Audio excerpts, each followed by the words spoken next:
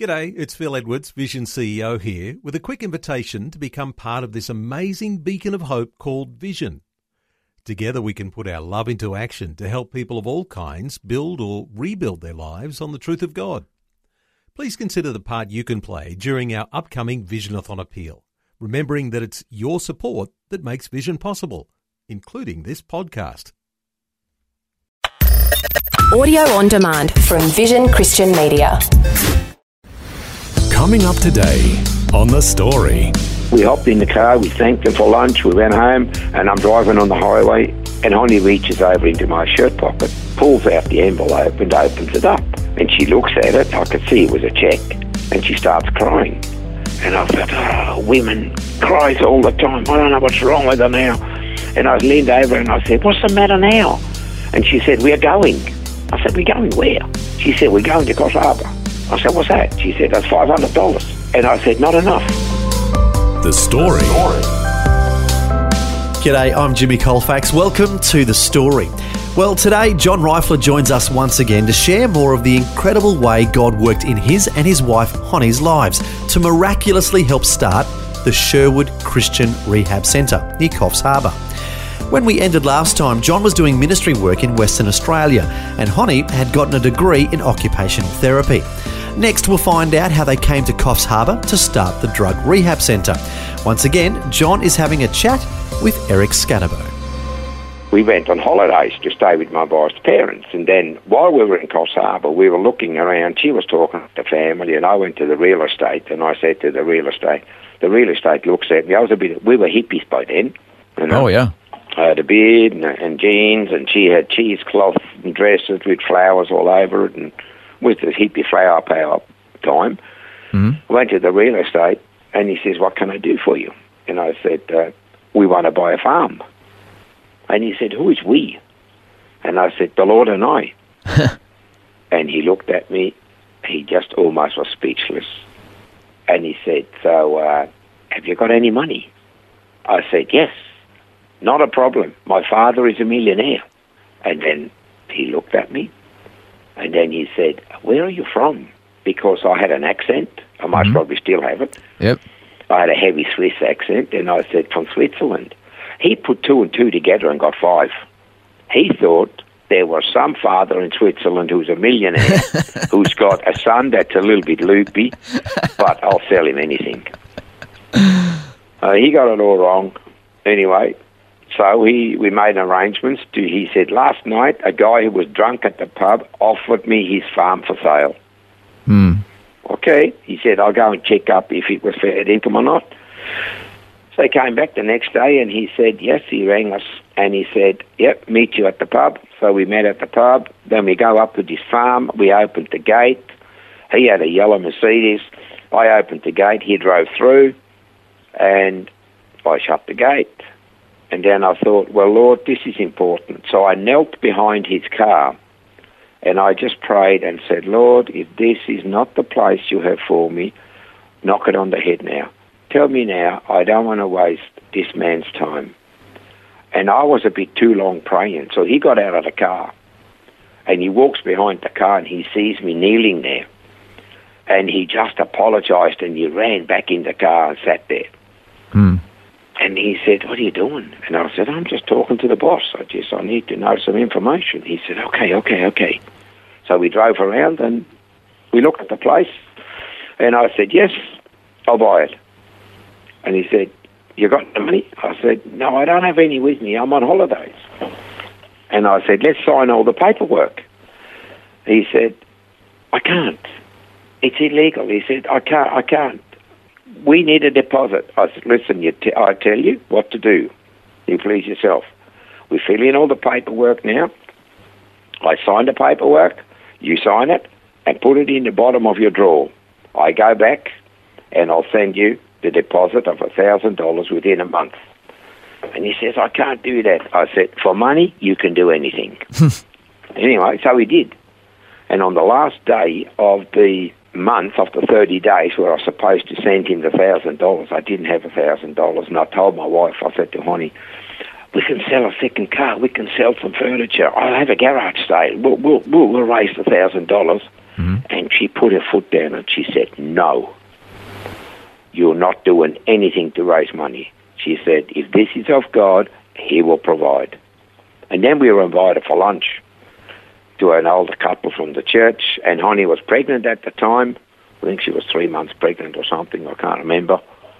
And he went to the bedroom and came out and gave me an envelope, and he said, I have something little for you kids. Okay. So we hopped in the car, we thanked them for lunch, we went home, and I'm driving on the highway, and Honey reaches over into my shirt pocket, pulls out the envelope and opens it up. And she looks at it, I could see it was a cheque, and she starts crying. And I thought, oh, women, pregnant, cries all the time. I don't know what's wrong with her now. And I leaned over and I said, what's the matter now? And she said, we're going. I said, we're going where? She said, we're going to Coffs Harbour. I said, what's that? She said, that's $500. Oh, wow. And I said, not enough. But at 6 o'clock that morning, I had a phone call from an old lady from the church, and she said, John, what are you doing? I had my quiet time at 6 o'clock this morning, and God told me to give you $500. Oh, wow. And I said, really? She said, what are you doing? And I said, I can't tell you. I said, it's not enough. I'll tell you, I'll do a deal with you.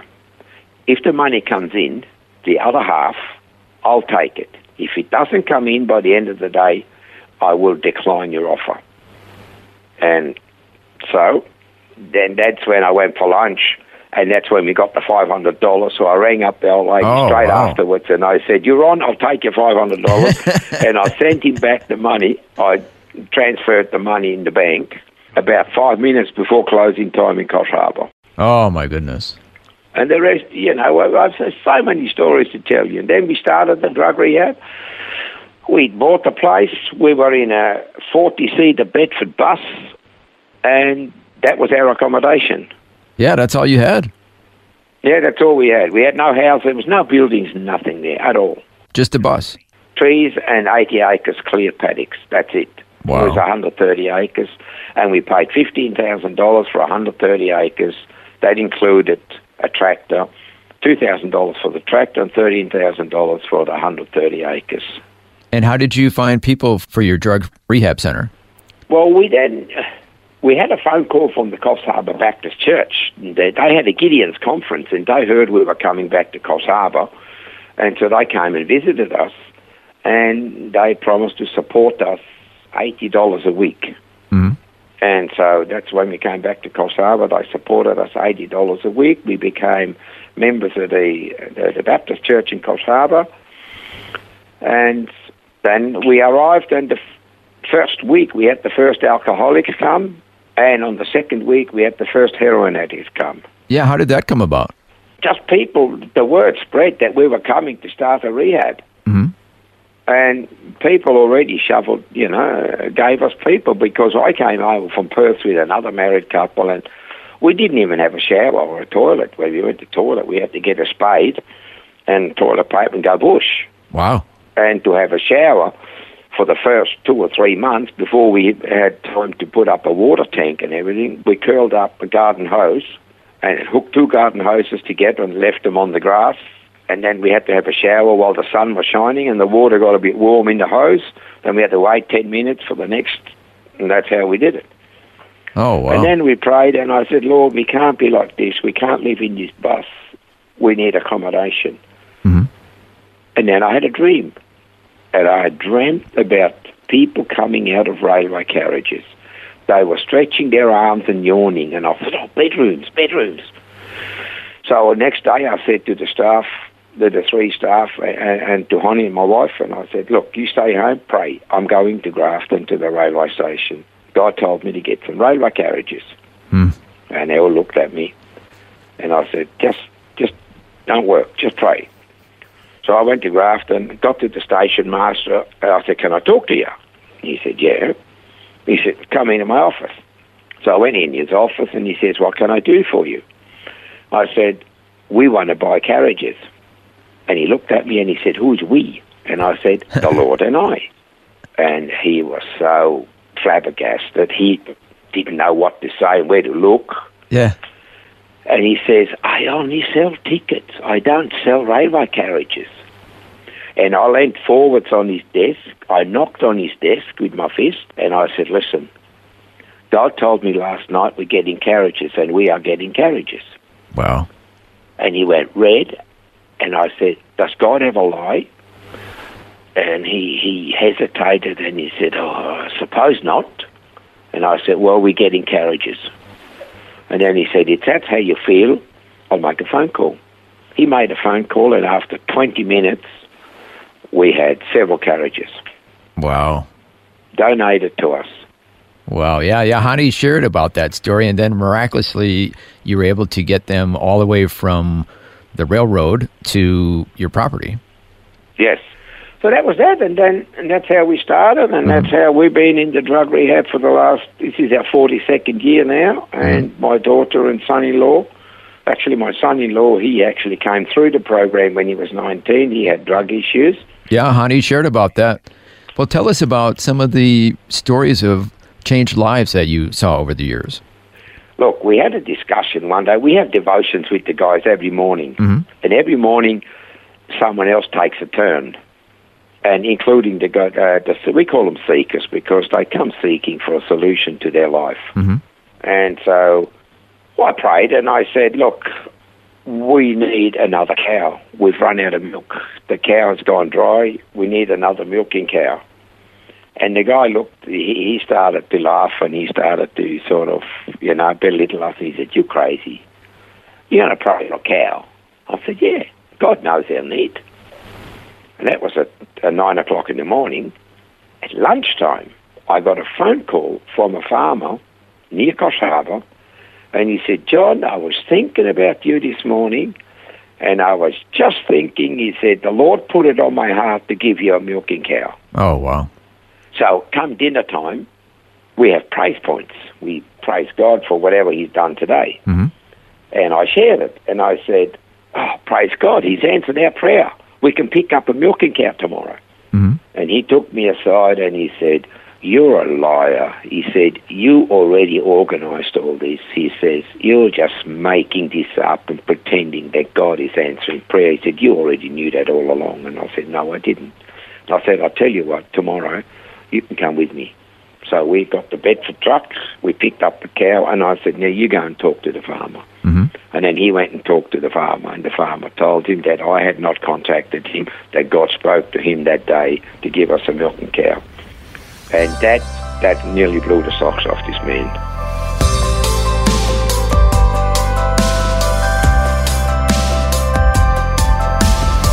You're listening to The Story.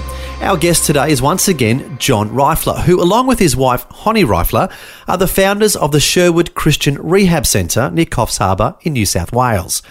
Over the years, countless lives have been impacted by this drug rehab centre, and next, John will share some of those remarkable stories. That and more when we return. The Story. If this program has highlighted something you'd like prayer for, we'd love to pray for you. Call 1-800-PRAY-FOR-ME. That's 1-800-772-936. It's a free call.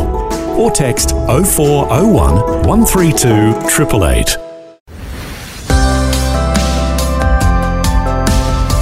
Hi, I'm Jimmy Colfax, and this is The Story.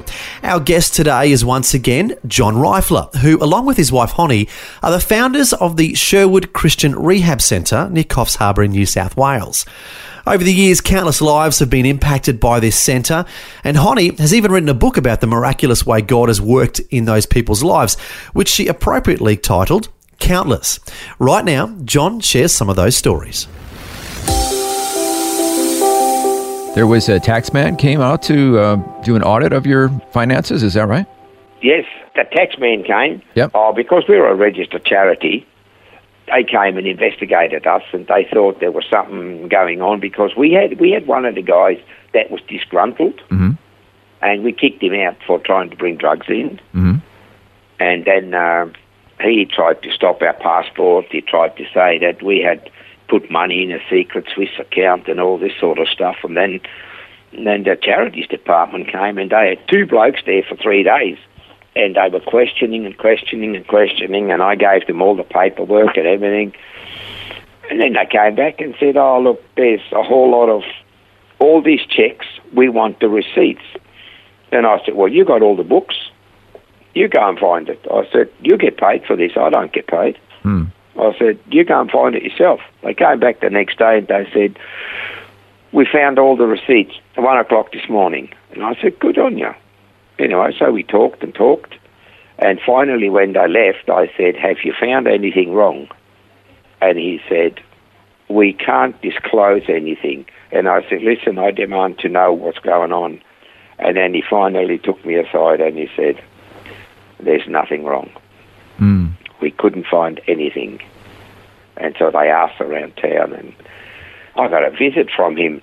Must have been 4 years later or 5 years later. I got a phone call to say, listen, do you remember me? I said, yeah, I do remember you. He said, I'd like to visit you. He came and visited us, and he said, you know, as a result of going back and looking at what happened and investigating you, he said, I've come to know the Lord. He said, I was so intrigued and inquisitive. He said, I started going back to church, and he says, I've got a relationship with Jesus. Now, he was an atheist when he first came, is that right? Yeah, he was. He definitely was an unbeliever. He was very skeptical, and he was always having a go at us, and he wouldn't even have a cup of tea. And I said, would you like a cup of tea or coffee? No. And I said, listen, you guys, if you think I can bribe you with a cup of tea, then you shouldn't be in your job. You know, that was a wonderful testimony as well, you know. Yeah, so what do you think it was that caused him, after spending some time with you and looking at your finances? I think it's the faith aspect. It's the faith aspect. I think he's not come across anybody before who would actually live by faith and God is actually supplying, because he always asks us, how are you financed? And how does the money come in? And I said, I don't know. We just pray and ask God, and that's it. And if God sees fit, we accept it. God tells us, He gives us the money, and if not, that's it. We pray about something, a project. If the money comes, we do it. If it doesn't come, we don't do it. Yeah. Wow. And I had an old lady come for a picnic one day, and she came with a group of people, and she said, John, what are your projects? He says, what are your needs? He said, I'd like to help you. And we've always had a policy. We don't ask people for money. We don't ask for donations. And I said to her, I can't tell you. She says, why can't you tell me? She says, if I want to help you. I said, you know what? You go and ask the Lord what you should be doing. And she got so angry, she nearly swore at me. She said, you are rude. And she says, here I am. I want to help you. And you're just ignoring me. And I said, no, you got it all wrong. Anyway, so she left disgruntled. 5 months later, we got a $500 check from her with a long letter apologizing. And she said, John, I've been a Christian for many years. I have never heard anything from the Lord to tell me what to do. And she said, after I spoke to you, and she said, I'm sorry for getting angry, but she said, I asked God, is there anything you want me to do? And she said, he told me clearly at my devotions this morning to give you $500. Oh, wow. And she said, thank you. She said, I have never experienced that before. And so that, that's just one of these things. Yeah. And how about we wrap up our conversation with a changed life story of one of the people who came to beat an addiction? We got a phone call. We weren't there very long. Most probably we were there about 2 or 3 years at the rehab. And I got a phone call from the Coffs Harbour Hospital. They say, oh, look, we've got 2 young blokes there on drugs. They're from Western Australia. We picked them up in the street. The police brought them up here for us to talk to them. They were 16 and 17-year-olds. They'd run away from home, and I said, okay, just give me an hour, I'll come in. So I go to Coffs Harbour Hospital. They met me there, the hospital staff, and said, look, we've got the boys in the office. So I go in the office, and here are the 2 boys. And I said, what are you doing here, boys? I was the last person they wanted to see. I knew their parents. Oh. From when I was ministering in Perth. Oh, wow. They'd ended up in Coffs Harbour by accident, didn't even know I was here. And so they both came to rehab. I took them home. Both of them came to the Lord. And one guy in particular, after he left Sherwood, he went back to Western Australia, went back to his parents, reconciled with his parents again. Mm-hmm. Then he went to Weck Bible College, and he's been doing missionary work ever since. Oh, fantastic. And he got married, and he's still in mission work today. And so we have some people who have become pastors, others who have gone into mission work. We have quite a string of people that have totally changed their lives. Well, if somebody's listening today and is thinking, how can I help out people who have drug addictions and alcoholism, what would you say to them? What advice would you have for them? Look, compassion. Mm-hmm. I think it's so important as Christians is to look at people that are in need, look at them through the eyes of Jesus. Mm-hmm. And that's what I do. When I see a drug addict or an alcoholic or whatever, I don't see the filth. I see the potential that they could actually have. Mm. I already see them the way they could be. Mm-hmm. And that encourages me to get to them and to talk to them. And I make no distinction whether they're black, white, yellow or brindle, you know. God has given me a great love for those people, and having experienced it myself in my own life, being an ex, so I know what it means to be loved. And that's all. It's all people want, just love, understanding. They don't want to be Bible-based. They don't want to be told what to do, you know. Don't take drugs. Well, they already know that, you know, that it's a no-brainer. Yeah. But we need to offer them a way out and to give them a light where they can, you know, they need to see the light on the end of the tunnel, but it's not the train coming, you know. It should be actually the light of the world. Yes, yeah. Well said. And so I say to most Christians, you know, get out of your comfort zone. Don't just spend all day at home or doing stuff. Get involved. Do stuff, and you will experience God's mercy, God's love, and God's supply in everything you do. And I'm still as excited as I was the first day when I went to Sherwood, when I went to the drug rehab. I'm still as excited today to see people's lives changed. And now your daughter and your son-in-law are running the center? Yes. My daughter and son-in-law have taken over management now. I'm 72 this year, so everybody's telling me, you've got to slow down. I said, I don't know what to slow down for, but there's a new generation, and so they're doing a great job.